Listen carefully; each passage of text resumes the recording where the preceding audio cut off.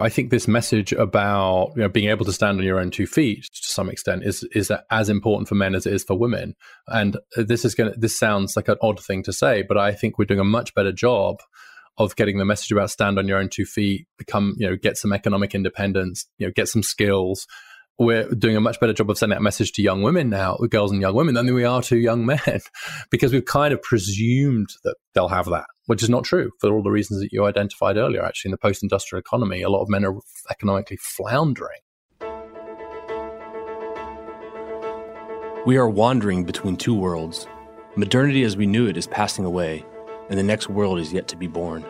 Like Dante, we are in a dark wood, struggling to know how to think and how to live. Virgil guided Dante with the light of natural reason. Then Beatrice illuminated the path to paradise with Christian revelation. Welcome to the Beatrice Institute podcast, where Christian faith and reason illuminate the best of academic thinking and research. How should we think and live in this time between worlds? At Beatrice Institute, we take our bearings from the good, the true, and the beautiful. I'm Grant Martzoff. I direct Beatrice Institute's Personalism and Public Policy Initiative. How should we organize our common life to promote the flourishing of the person made in the image of God? My guest today is Dr. Richard Reeves. Richard is Senior Fellow at the Brookings Institute and Director of the Future of the Middle Class Initiative. His research focuses on the middle class, inequality, and social mobility. He recently published a book called Of Boys and Men, Why the Modern Male is Struggling, Why It Matters, and What to Do About It. Much of our discussion today will focus on topics emerging from that book, but we'll cover a range of topics. Richard, welcome to the podcast. Thank you for having me on.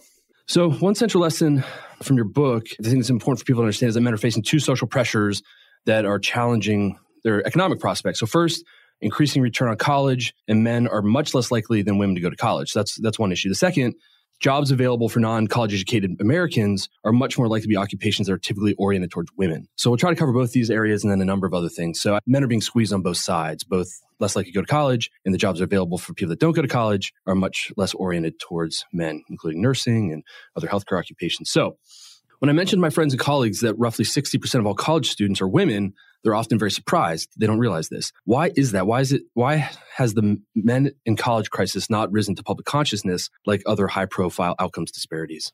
Well, there's an institutional answer to that, which is it's nobody's job to draw that fact to anybody's attention. If it was the other way around, there would be organizations, institutions, agencies galore whose job it is to draw attention to gender inequalities when they run the other way. And I don't want to be heard as criticizing that work at all. It's important work, but there isn't somebody. I'll give you a personal example. Actually, one of the things that led me towards the book was looking at these trends and seeing that they weren't getting attention. So in 2020, there was a drop in college enrollment, but really only for men. There was a 7 times bigger drop in college enrollment in 2020 for men than for women. And I found that in Table 2 of Appendix 3 of the National Center for Educational Statistics. And I literally walked around Brookings with this table to everybody I knew who worked on higher education saying, did you know this? Right. All of them said no. Why was COVID most impactful on men? It seems like that's a COVID issue, right? There's a general drop. And actually, I originally wondered, it seems to be a bit of a mixture of supply and demand. So I think that it was easier for some men to just say, okay, fine, never mind. I won't do that now then. So they were more likely to delay. But also there was a supply side aspect to it, which was that more of the courses that men do at college require you to be physically present. So there's a particularly big gap. There's a 15 percentage point gap in community college enrollment for men. But part of that was because it's hard to do HVAC training or automotive engineering or whatever online, whereas more of the courses done by women were able to carry on online. So there was both a supply side and a demand side effect. Now, that's by way of explanation of what was going on. But the point is that no one was talking about it. Then the Wall Street Journal did pick it up and start doing some more work on it. But there is a national coalition on girls and women in education and very many similar organizations whose job it is to be really scouring these statistics and pointing out these inequalities when they run the other way. And there just isn't the equivalent on the other side. And so that does create a bit of an asymmetry. So you can create quite a lot of surprise just by getting one graph like that or one stat like that, which is a pretty big stat. And you're right that it's not talked about very much. So we also know that boys or men, once they're in college, are less likely to graduate. So something very interesting happened at the University of Pittsburgh. Our School of Nursing was just named a top nursing school for men. So it was not exactly clear to me what that meant. I think we're a great nursing school. I was not sure what we specifically do to make it more likely that our male students succeed. So in your sense, what would a top nursing school for men do to make sure that men were more successful in graduating from the school? And more generally, what would a top university for men look like? What would they do? Who gives that award? I'm fascinated by that. I was actually just trying to look it up. It's the American Association of Men in Nursing. It's the one that you mentioned in your book. Yeah. If I'm getting that wrong, I apologize to the organization. That's all right. Everyone can just fly across the keyboard and Google fact check us in real time. That sounds right. And they're that small, scrappy organization that are focused on getting more men into nursing. So the first thing is to point out that you're right. The crude way to put this is there's a 10 percentage point gap in college enrollment, but there's also a 10 percentage point gap in on-time college completion. In other words, 4 years after enrolling in a 4-year college. And even as you go further out, there's a gap in completion rate. So men are much less likely to enroll, but conditional on enrolling, much less likely to complete. In fact, being male is the single biggest risk factor for dropping out of college, controlling for everything else, bigger than race, bigger than socioeconomic background. And so there's this huge dropout issue too. And then when it comes to what does it mean then to be more male-friendly campus? What does it mean to help men stay on the campus? I think there is a number of things that we should be thinking about, but specifically in areas where men are underrepresented, like nursing, which you pointed to, I think it's incredibly important to have more faculty who are male. 95% of nursing faculty are female. And so if you see a course that is taught almost exclusively by women, it's just harder to persuade men that's a course for them. That creates an environment in the classroom that's just going to be tougher for them if they're also in a minority. So if you're in a minority anyway, and then there's almost no one who looks like you teaching the subject. So I would be all about significant affirmative action on the faculty side in terms of something like those areas where men are underrepresented. In other areas, now taking a step back and thinking more broadly, I think addressing issues of mental health generally on campus is obviously a big one, but specifically making sure that men are able to access those mental health services, which again is partly about making sure there are men offering those services, right? If you look at psychologists under 30 now, only 5% of them are male. And so there's this huge shift. I mean, psychology used to be gender equal in the 80s, but it's been hugely skewed now towards women. And I think if we want more young men, especially, to be turning to the services that are available to them, we shouldn't assume gender neutrality is the right approach when it comes to hiring the staff. Would you argue that a DEI office at a major university should include men as one of their populations of interest? Diversity, Equity, and Inclusion office. I do, and especially when it intersects with things like with race, but also class. The thing that's very often not talked about in all of this is class. I mean, if you come from a really, really poor background, you might be a white guy.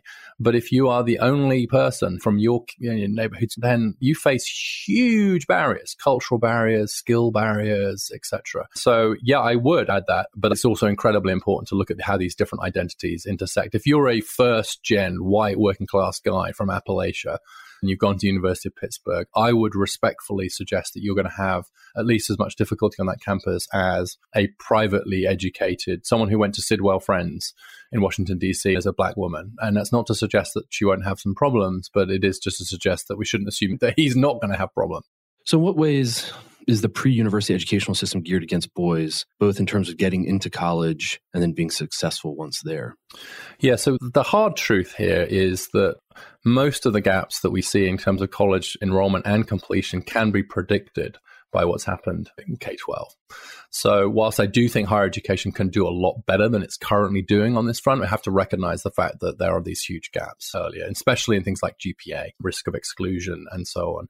And so I think there are some key ways in which the K-12 education system is structured in a way that on average, let's just take for granted that, unless we say it's not on average, right? Everything we say here is on average, but in ways that disfavor boys. And I would focus on two or three. One is that boys develop somewhat later than girls. That's in all the culture war fights about neuroscience.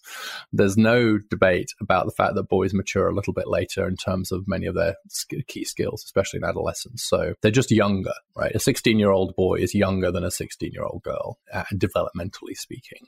And so he's at a disadvantage, everything else equal.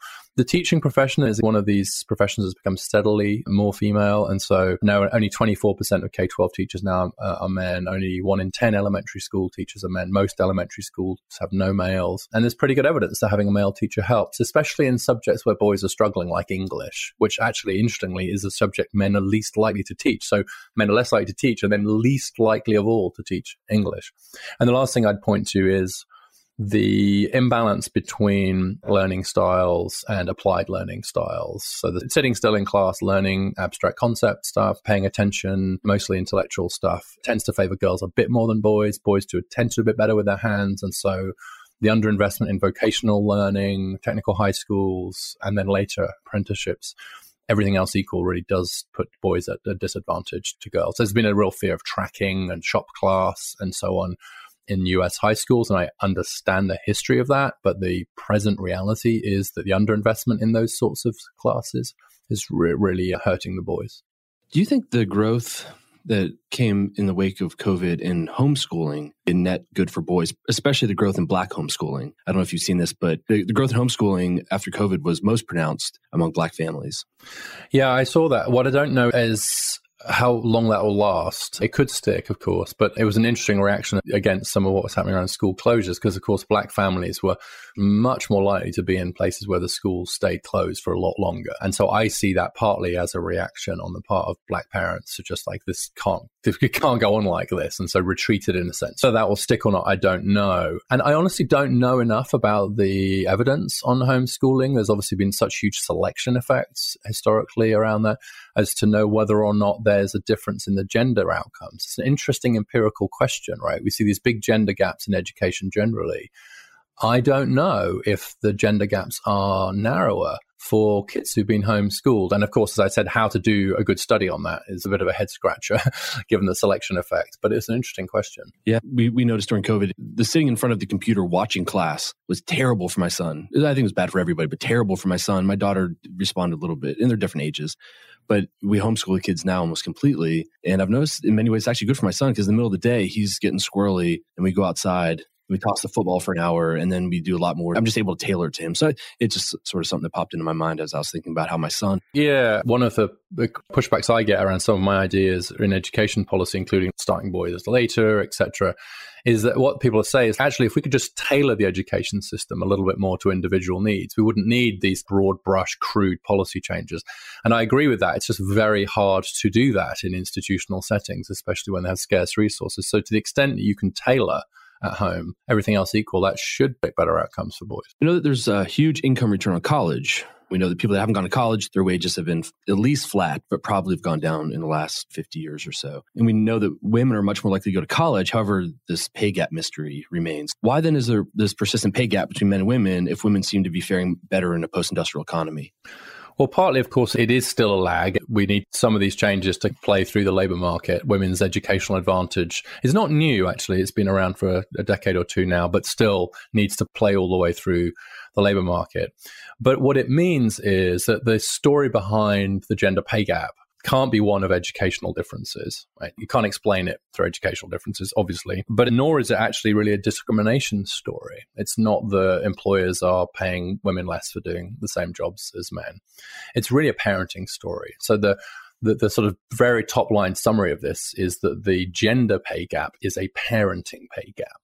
And almost the majority of it now can be explained with that. And then the let's say 2/3 of the pay gap can now be explained by the differences in the impact of having children on men's and women's labor market participation. Essentially, women's wages are basically tracking male wages now until about the age of 30. And then something happens to women about that point, and you just see the lines, and it's like a meteorite hit the earnings curve, basically, whereas men's keeps going up because women take time out of the labor market. And so that's the main reason. And that doesn't mean it's not a problem, but it means if it's a problem, then it's a very different kind of problem. And so we've successfully borne down on straightforward discrimination. It's not that there's none left, but that's only a small part of the story now. Women have actually overtaken men in terms of education.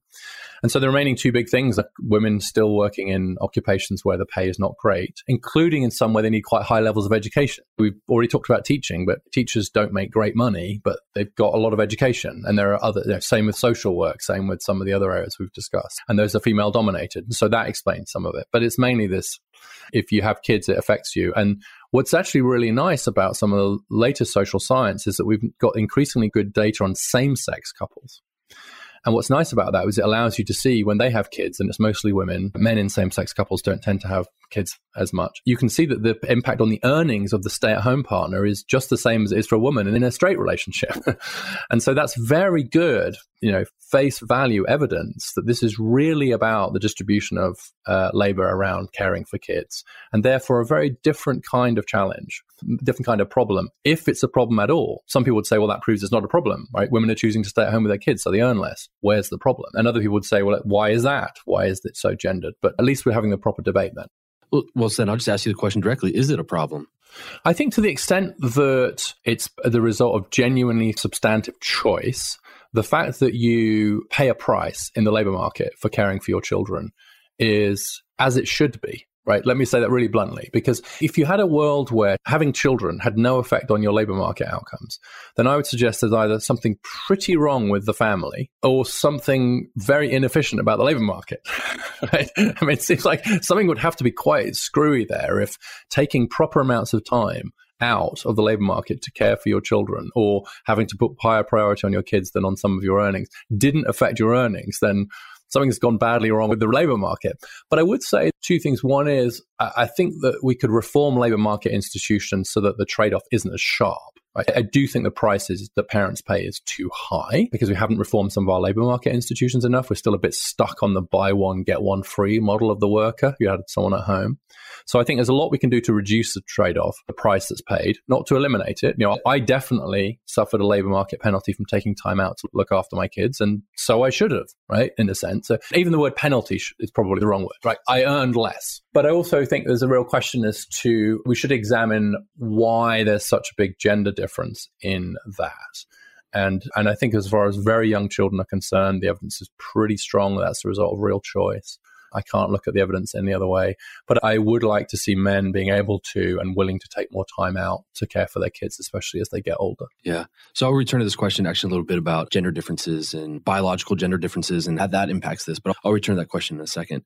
So I want to talk a little bit about employment prospects of men as we move from an industrial economy to a service economy. I think that's one of the very central stories of what's going on. So would it be more accurate to rename your book Of Working Class Boys and Working Class Men? It wouldn't be inaccurate. It would certainly underscore the fact that if you're looking to where are these problems that we've already addressed, where are they to be found? Much more so among working class men. Almost every one of these trends is really working class men or black boys and men. So that's the other part. There's a racial dimension to this too, for sure. But I also believe that some of the challenges, although they may not show up quite as clearly in some of the big data numbers, like the labor market stuff, the health trends, education, that there is nonetheless a broader challenge for men, even those who are from backgrounds of privilege, who do have high levels of education, economic power. They, and here I should probably say we, are still nonetheless having to renegotiate what it means to be a man. What does it mean to be gender equal, but also have these different roles, etc. And so whilst I don't think that those challenges spill over into some of the deeper social and economic problems and pathologies that we've discussed, I nonetheless think some of the questions about masculinity and about what it means to be a man are being asked at every level of society. It's just that men with more resources are able to come up with better answers, negotiate this new world without paying such a high price. So I think it's just more a question of men with power. I think I say in the book, equality is easier for the affluent. Men with power and resources are somewhat insulated from the downside shocks of the questions. But the broader cultural questions, I think, are more universal. Interesting. So do you see a future in which working class black men and working class white men might come together under class interests? Yeah, I think we might even be starting to see that in some of what's happening in terms of political affiliation, so on too. But yeah, I think that so many of the issues that white working class men are having now are very similar to those that black working class men are having or have been having for much longer, and particularly on things like family issues, the percentage of births outside marriage, being in a relatively weaker economic position than the mother of your child. That's not new for black men, but it's increasingly common now for white working class and lower income men. And so the radical shift in the economic power relationship between men and women is something where that's shared, but much more generally the shock from the economy. And I was really struck by the fact that the infrastructure bill, for example, 70% of the jobs are going to go to men, and actually disproportionately men of color, but working class men. So white working class men, Hispanic working class men, black working class men. And one of my frustrations was that no one in the administration was willing to say that. God forbid that they should say, this is good for working class men. But again, it was a good indication of the fact that the economic interests of Black, actually Hispanic and white working class men are really quite strongly aligned. And many of the social and economic trends that they're dealing with are very similar. And I think we're starting to see perhaps some of those lines breaking. I mean, it was very striking to me in the midterms, and here, let's not get into politics, but midterms, you did see a big gender gap. And in fact, Ron DeSantis' thumping win, which got a lot of attention because he picked up a lot of Hispanic votes. But I was struck by the fact that his winning margin among men was 4 times bigger than among women. He had a 28-point margin among men as opposed to 7 among women. And so there's just a huge difference. And that has to be that he was picking up the votes of Black and Hispanic men as well as white men. Right. And we'll return to these political questions in just a little bit. But one thing that struck me is I interviewed, I don't know if you know Gabe Winans, but he's a historian at University of Chicago, very interested in this transition from manufacturing to service industry. And he made an argument that I think is pretty compelling. And you're making something similar here, that the demographic and epidemiological trends that Case and Deaton were identifying, he argues just a lag of white working class catching up with what had been happening in the Black community, say in the 1980s. So he equated the opioid epidemic with the crack epidemic. And I thought that was pretty compelling. Yeah, that is interesting. I think there are a lot of these issues. I mean, I know more about the family policy side of it, where the simplistic data point here is that rates of single parenthood among white families are at the level today that they were among Black families when Moynihan wrote his famous report on the Black family. And so to the extent that he was looking at what was happening to the Black family then, well, it's true of white families now too. And in fact, rates of single parenthood have basically leveled out, particularly among Black families. And so all the growth in recent decades has been among white families. So I agree. And I think that particularly around issues around fatherhood, family, labor market position, etc., there are many aspects of Black masculinity that predict some of what's happening to whites. And I would say even at a cultural, and one exception being incarceration. That's a big exception, of course. But even issues like, I remember talking to a Black friend of mine and talking about the whole issue of toxic masculinity. He's like, well, we may not have used that exact term. He said, but Black men have been accused of toxic masculinity for as long as anybody can remember. Super predator, wolf pack, etc., whatever term you want to use, that actually masculinity was kind of pathologized among Black men basically forever. Ta-Nehisi Coates writes about this historically and so on. And it's one of the reasons why I have a whole chapter on Black men, because I think that there's something quite unique about the way in which masculinity has historically been, I would say, pathologized among Black men. And maybe we're seeing some of that start to be affecting other men too. Yeah. So would it be better for men in a post-industrial economy to get more men into college, or culturally de-emphasize the bachelor's degree in the labor market?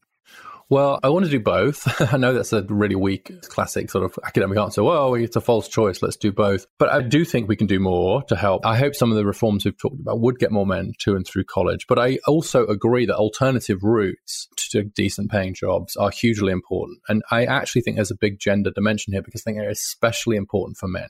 And so I don't actually think that we're going to get back to 50-50 in the standard college route. I actually think that would be unrealistic, frankly. I think girls and women have a structural advantage that's not going to get wiped away without massive affirmative action for men, which we're not going to see. So I don't want to keep seeing the lines going the way they're going. And I do think there are men who could benefit from college who are not going. But I also see that investing in apprenticeships, community colleges, vocational training is hugely important to improving the prospects of a lot of learners, but especially men, and especially working class men of all races. And it's a source of great frustration to me that the apprenticeship bill, which would spend $1.5 billion to create 1 million new apprenticeships, is stuck in the Senate and has been for over a year and probably will stay there, partly because of these incredibly arcane policy disagreements between Democrats and Republicans, but also, frankly, because the Democrats aren't as enthusiastic about apprenticeships in some ways, because 90% of apprentices are men. So that seems a real problem with apprenticeships. I don't see that as a bug. I see it as a feature. And so I think more investment in apprenticeships, technical high schools, more alternative routes, for sure. We should absolutely be de-emphasizing the college for all message. The only reason I get reluctant about that is whenever I hear people saying that college isn't for everybody, I always ask them, what about your kids? Because there's a bit of a tendency to say college isn't for other people's kids, but it's always for my kids. And until we get past that, I'm always going to worry a little bit that we're benching people and we just say, oh, well, college isn't for them. And I don't want that to happen to working class boys at an unfair level. Although I will tell you, within this little community that I run in, folks that have gone to college are actually beginning to de-emphasize college for their boys. In fact, I have 3 friends off the top of my head who all went to college, have master's degrees, and all their boys are working for contractors now. I don't see it as a movement, but I wonder if people who are in the know are starting to say, I don't know why I'm paying for this. Well, I mean, that could be true for girls as well, of course. Why am I paying it for my girls? And it's a really difficult balance, this. I don't quite know what the right balance point here is. But on the one hand, I think it's great if people find alternative pathways and don't have to get stuck on the 4-year track. But I'm also really worried that we'll get to a tipping point where we just start to say, well, college isn't really good for boys. I'm worried about this tension in my own work, honestly. But it's like, yeah, it's not really for boys. And the more female-dominated college gets, and the more the female advantage opens up in high school and beyond, the danger, I think, is that the very idea of academic excellence starts to be seen as feminine. And it's not, and then you've got an identity problem. And so I don't want it to become an identity problem, which might be happening a little bit. I don't want us to give up on the idea that universities and colleges can serve boys and men better and just say, well, we're not just going to put them there, because then we're really going to extend. Then I don't think the future will be great. So yeah, you do argue in your book that we should get more men into the HEAL professions. So the HEAL is health, education, administration, and literacy. So what would your response be to the following statement? And I'm going to carry this into a couple more questions. Biologically, men are more oriented towards things, women more oriented to people. I know that's a controversial statement. No, I don't think it is. Okay. I think it's just a true statement. It only becomes controversial in a world where we kind of deny that there are any differences at all between men and women, which is a world that only crazy people live in. And the question is, what is the difference in the distributions on those dimensions? So we said earlier, everything's on average, right? And one of the differences between men and women on average is that women tend to be a bit more interested in people and men are a bit more interested in things. And so that's going to affect occupational choice. And interestingly, in the most gender egalitarian countries in Scandinavia, there are actually fewer women pursuing STEM careers than in other countries. And I think the only sensible interpretation of that is that you can get to a point where people they're choosing, right, what suits them best.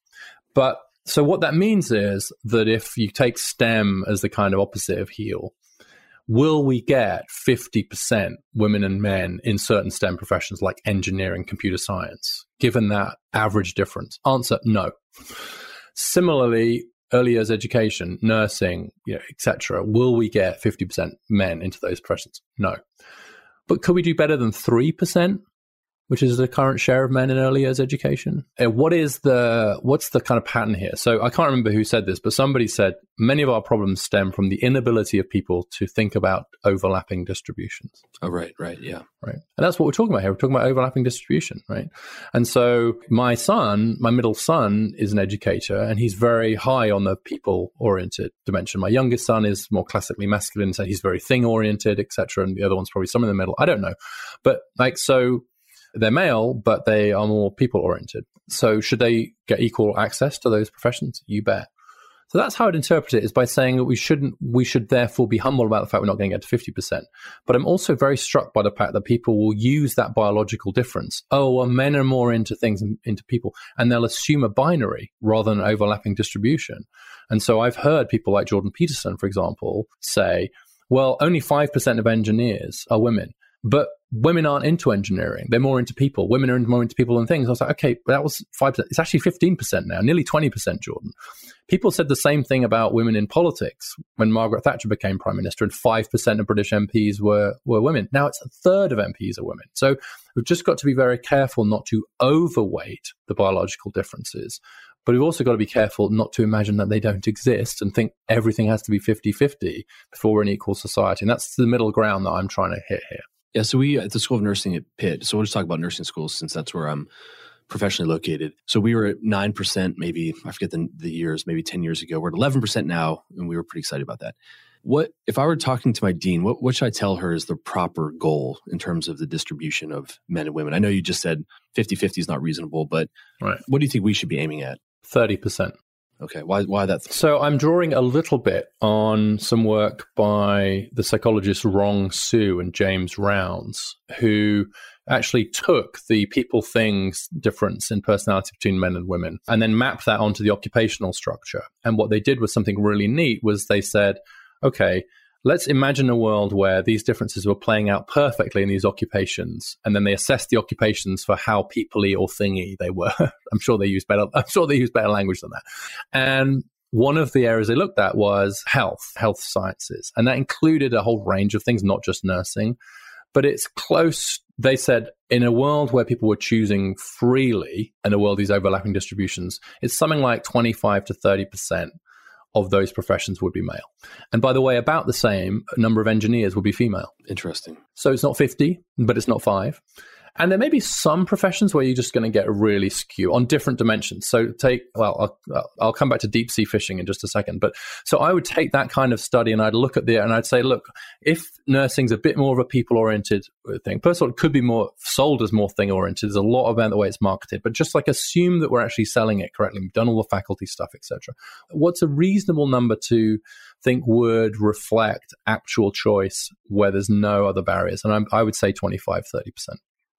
But the other areas like deep sea fishing, which is incredibly dangerous, where some colleagues said to me the other day, and I mentioned that deep sea fishing is still, 99% male or something. One of the women said, yeah, you can have that one. Right, exactly. Yeah. It actually turns out there just aren't very many women that want to go out an incredibly dangerous voyage out into Arctic waters and risk their lives to get some fish. And that's probably a dimension where the overlap is pretty small and where the incentives are much lower. So then what could our nursing school reasonably do? And you've mentioned this a little bit. You mentioned more men as professors, but that's a long-term solution. I mean, you got to get people through PhDs. You got to convince them to do the PhDs. What in the short term, is there anything that you could see that's reasonable for like a nursing school to do in order to get more men?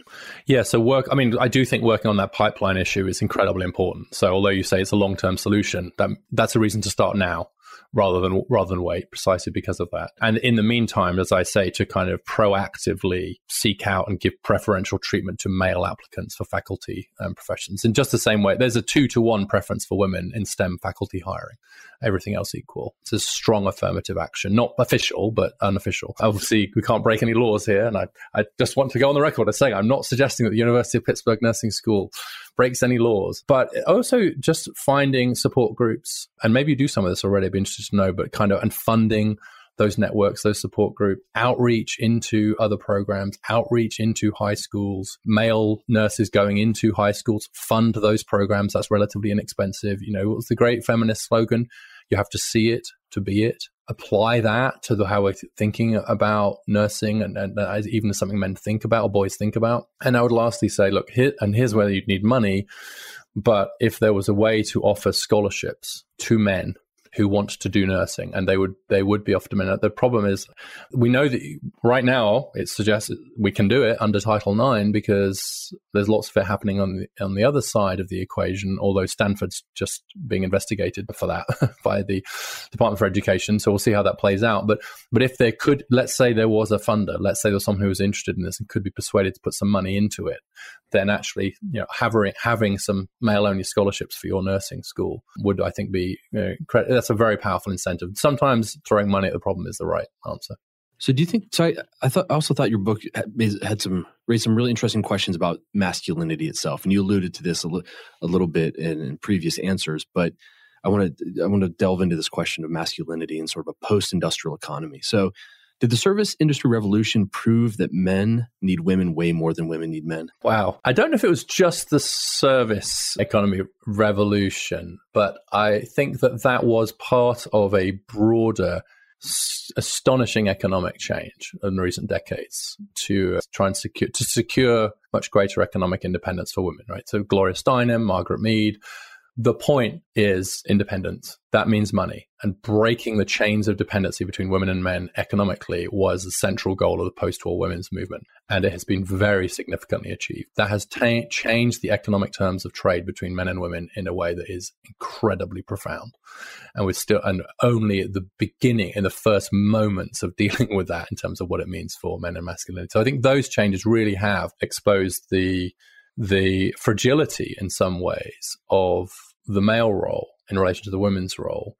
And at the moment, given that women have retained primary responsibility for child rearing, but have expanded into breadwinning, then I think that has actually created a situation where it's perfectly reasonable to make the claim you just made, which is yeah, it turns out that the women don't need the men. Like once they can earn or have welfare or whatever, they can be economically independent and still have kids, then the question of why they need the men is a real one. Whereas we know that, at least as things stand, men without strong attachments or strong anchors just are really, really struggling. And I do think it speaks to a deeper, maybe I don't say it quite this bluntly in the book, but a deeper truth, which is that masculinity is always more fragile. It's always more socially constructed. It's always a bigger cultural task to construct masculinity than femininity. And that we are, I would say, rather spectacularly falling down on the job around that right now. And that's part of the problem, is that we haven't redefined masculinity. Or in some ways, I think even taken seriously the fact that we do have to construct masculinity. There does need to be a script for masculinity. So we've torn up the old one, but we haven't given men a new one. Right. I mean, that's the thing about revolutions, right? Is they're pretty good at tearing things down, but not great at building things. So actually, your response raised two really interesting questions that I'd written down. But so the first is, would you consider the situation of a single mom in 2022 working minimum wage as a healthcare aide to be preferable to the stay-at-home mom and wife of a steel worker in 1955? Well, I'd have too much humility to imagine that I was the best person to judge that. I would presume that the best person to judge that is the woman in that situation. And what I would like to see is a world where that is a substantive choice that's made by both partners, but in this case, the way you framed it, especially the woman. And if it's a substantive choice and there's exit power, etc., then I think that we can then confidently pay people the compliment of assuming that they know their own minds and to know their own well-being. That's the liberal in me coming out. And I think that what was correct about the feminist challenge to the situation where women had so little economic power in relation to men was that it wasn't a choice, or at least you didn't know if it was a choice. And so actually the securing of economic independence is, I think, is actually important to then being able to look at what the patterns are.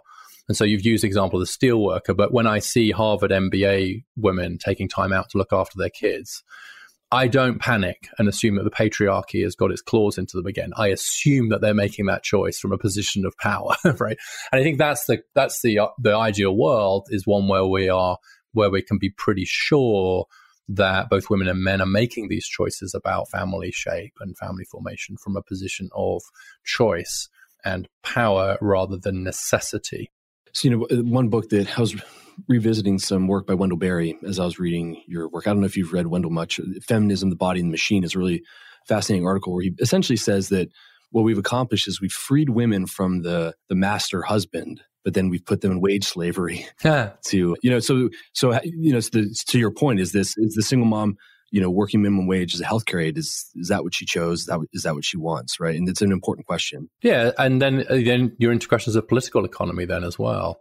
And I think it's very interesting to see such a strong alignment between, some social conservatives and a number of people on the left around things like child tax credits, around giving money to people so that they can choose to stay at home with their kids if they want to, rather than just subsidizing childcare so they have to go out to work. And I support many of those policies on those grounds of choice, on those grounds that I think the goal should be to give people the maximum autonomy. To your point, that actually seems like one policy solution that can get some bipartisan support is giving money to people with children.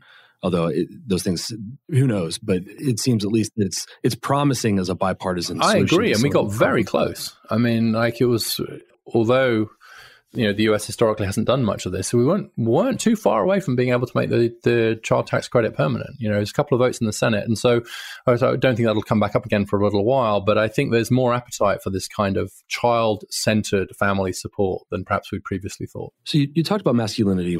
What is the success sequence now that it's not, graduate from high school, get the union card, get married, have 5 kids? What's the new success sequence for the sort of post-industrial man? I know this is a big question, but maybe just sketch it out. I know. I'm amused by your definition of the success sequence, because it's like there are as many success sequences as there are people using it. I like yours. Five kids was definitely not in the original Sawhill Haskins success sequence. And so, I'm thinking, I'm thinking, since we were talking about, and I'm sort of situated here in Pittsburgh, I'm thinking of the sort of the 1950s industrial man. That's sort of the the archetype that I'm thinking of. But to your point, there's all sorts of success sequences. But what is the success sequence for sort of post-industrial man? What does that masculinity look like? Yeah, well, I still think that, I think this message about, being able to stand on your own 2 feet to some extent is as important for men as it is for women.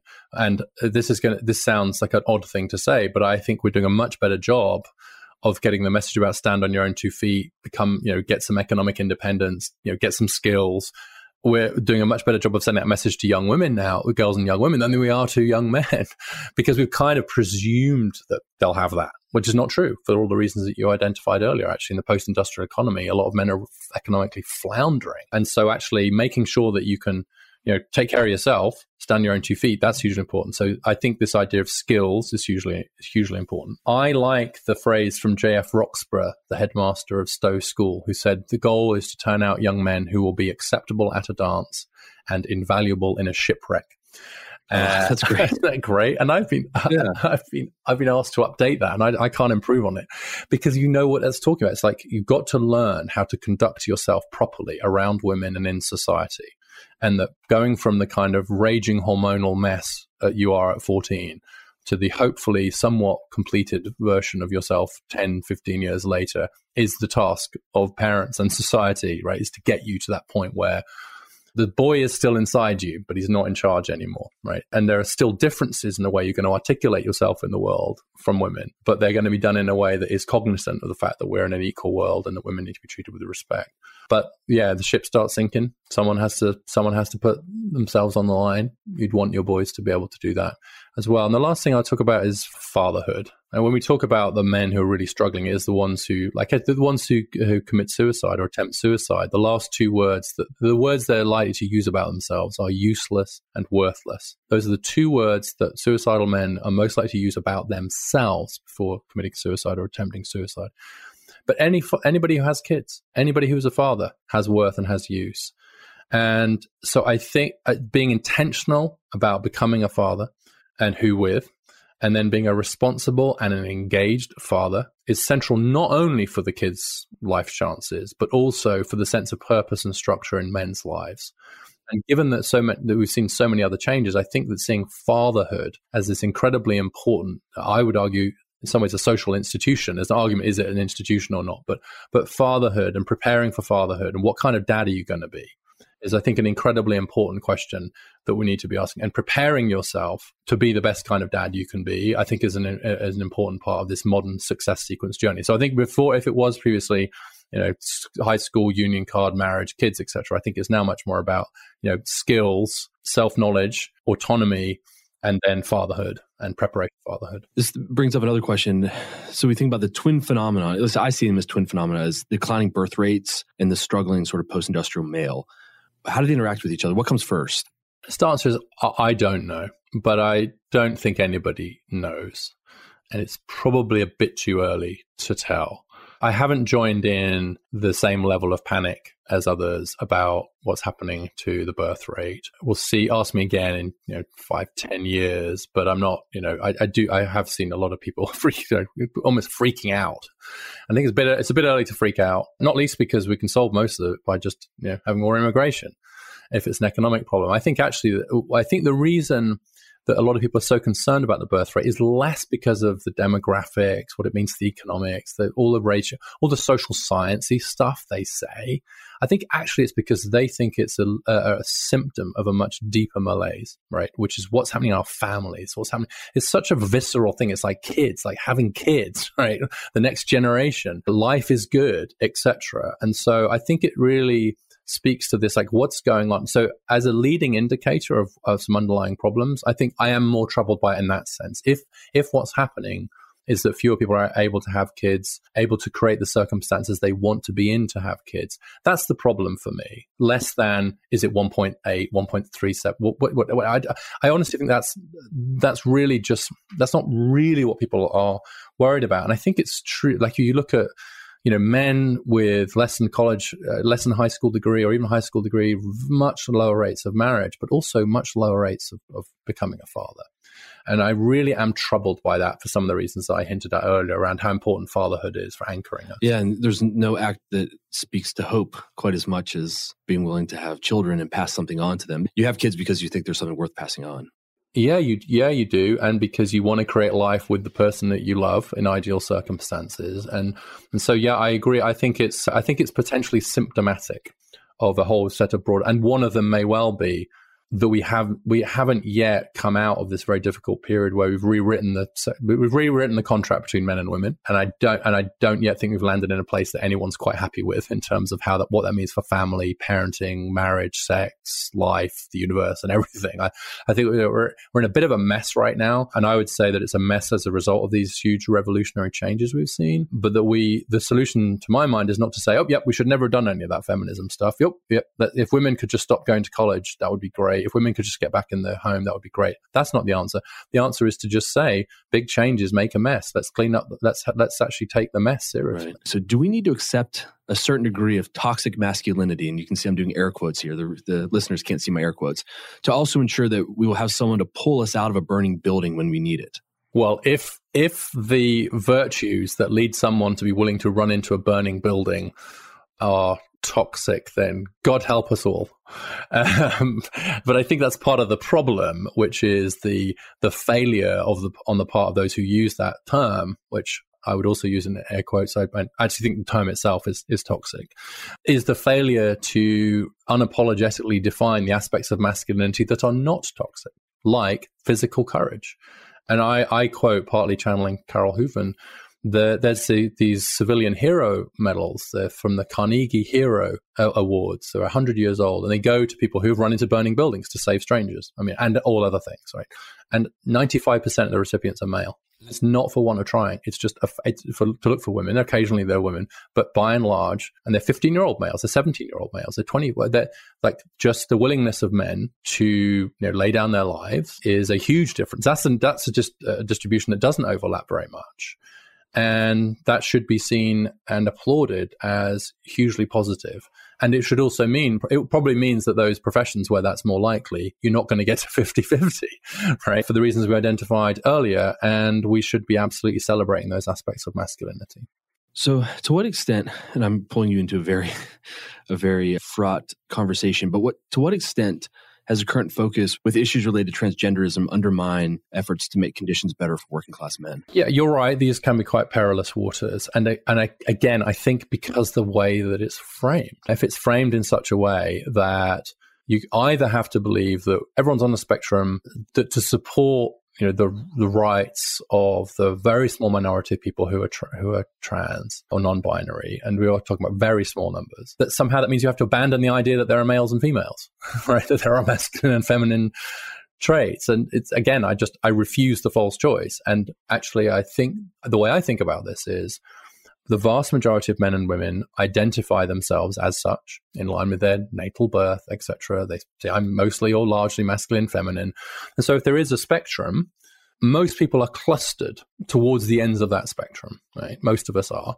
And then there's very few people who might transition. Of course, that word's very important, implies movement, or who might be into a tiny percentage or intersex or kind of, and it seems to me that we're perfectly able to, or should be able to, respect the rights and freedoms of those few people in the middle of the spectrum without in some way imagining that most people aren't at the end of the spectrum. And that we can have, in other words, I think we can have exceptions to rules, and that both the exceptions and the rules can be okay.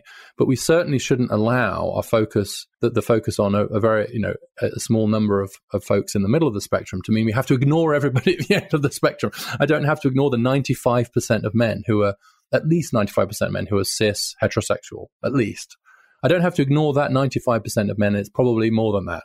But let's be conservative, say it's 9. I don't have to ignore the overwhelming majority of men in order to respect the rights of the tiny minority of men or women.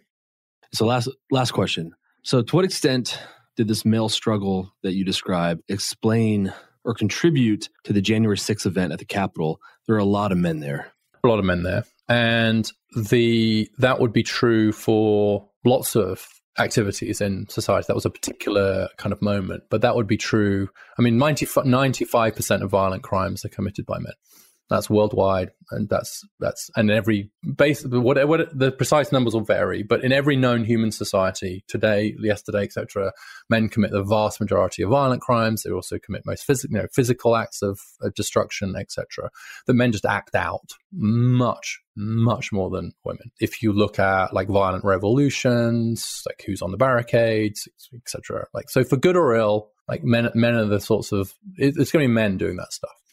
So I'm not at all surprised, and I think you could probably look at other incidents throughout human history and find that the same would be. Does it speak in any way to these broader questions that we're talking around masculinity? My answer to that would be a pretty hard no.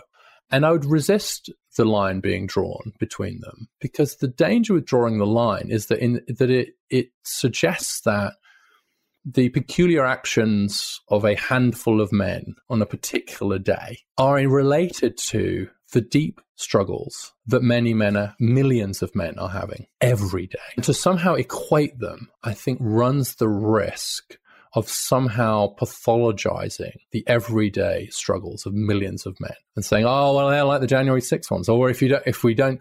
And also it suggests that the reason why we should care about the incredibly high rates of suicide or opioid addiction or unemployment or whatever social pathology you want to talk about, these struggles of men, if we don't deal with that, then they'll rampage the capital, is a terrible reason to do it. Right? If we have positive reasons for doing all those things for men, and so I worry about that. I say the same about mass shooting, by the way. People will say, "Oh well, if we don't we've got to look after these men, otherwise they'll become mass shooters." I'm like, no, they won't. Actually, violent crime has dramatically decreased in the last few decades, dramatically. So, roughly speaking, a man today is about half as likely to be violent as he was just 30 years ago. That's an incredible change. Phenomenal social achievement. The world is so much less violent for my 20-year-old sons than it was for me in my 20s. And then that's true going back. So men are very, very, very much less violent today than they were. And the danger with something headline grabbing like January 6th or a mass shooting, whatever, is that it belies the truth for the vast majority of men, is that they're much less violent than they used to be, but also much more likely to take their own lives. So whilst homicide rates have almost halved, suicide rates have significantly gone up.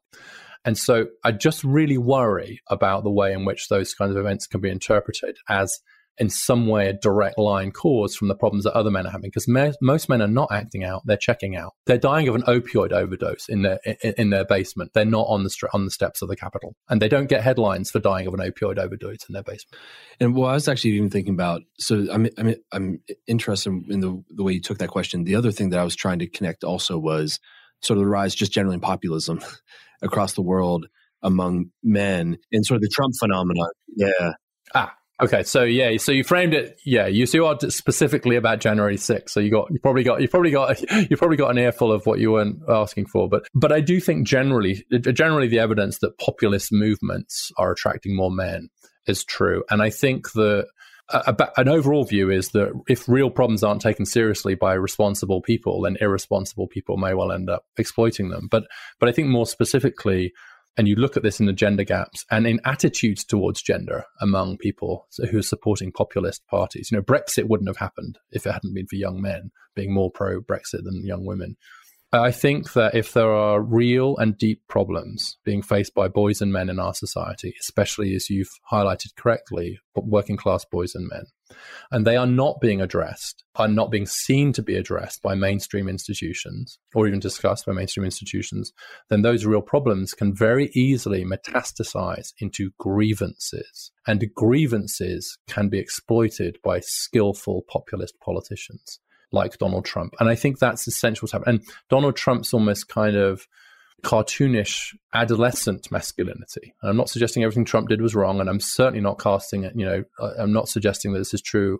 I'm not going to do the deplorables thing at all around people who voted for Trump. But I think there was something about the way he acted as a man that was a little bit adolescent. It was a little bit of like a middle finger. It wasn't mature masculinity, but it was masculinity. And I think the mere fact that he was kind of performing some kind of masculinity was incredibly liberating for a lot of people, right? And so I think the solution to that is not to say, oh, well, that's toxic and we need to go back and we live in a patriarchy and that's just, instead it should be to say, okay, there's something here. Let's address those problems. But let's also model a mature form of masculinity and take those problems seriously. If these men, and young men especially, feel like their problems are being paid proper attention to, I think they're much less likely to end up in some of the more difficult places that they found themselves, and therefore take a lot of the fuel out of the flames of populism. Well, Richard, I could talk to you all day. This is such a fun conversation. We're out of time, unfortunately. So I just want to thank you for coming on, and hopefully our paths will cross again. We have many, many mutual interests. So I think that's probably high probability that our paths will cross someday. I certainly hope so, and I love the conversation. Thanks for having me on again. Awesome. Thank you so much. Thanks for listening. If you appreciated this episode, please rate and review us on your podcast platform of choice. We love to hear from listeners. Chat with us on Facebook, Twitter, or Instagram. You can also learn more about our programming at beatriceinstitute.org. That's Beatrice Institute, all one word, .org. And if you are a university student or faculty member in Pittsburgh and would like to be involved locally, check out our Fellows program and get in touch. This episode was mixed and mastered by Yellow Music and Sound. Until next time, I'm Ryan McDermott. Go with God.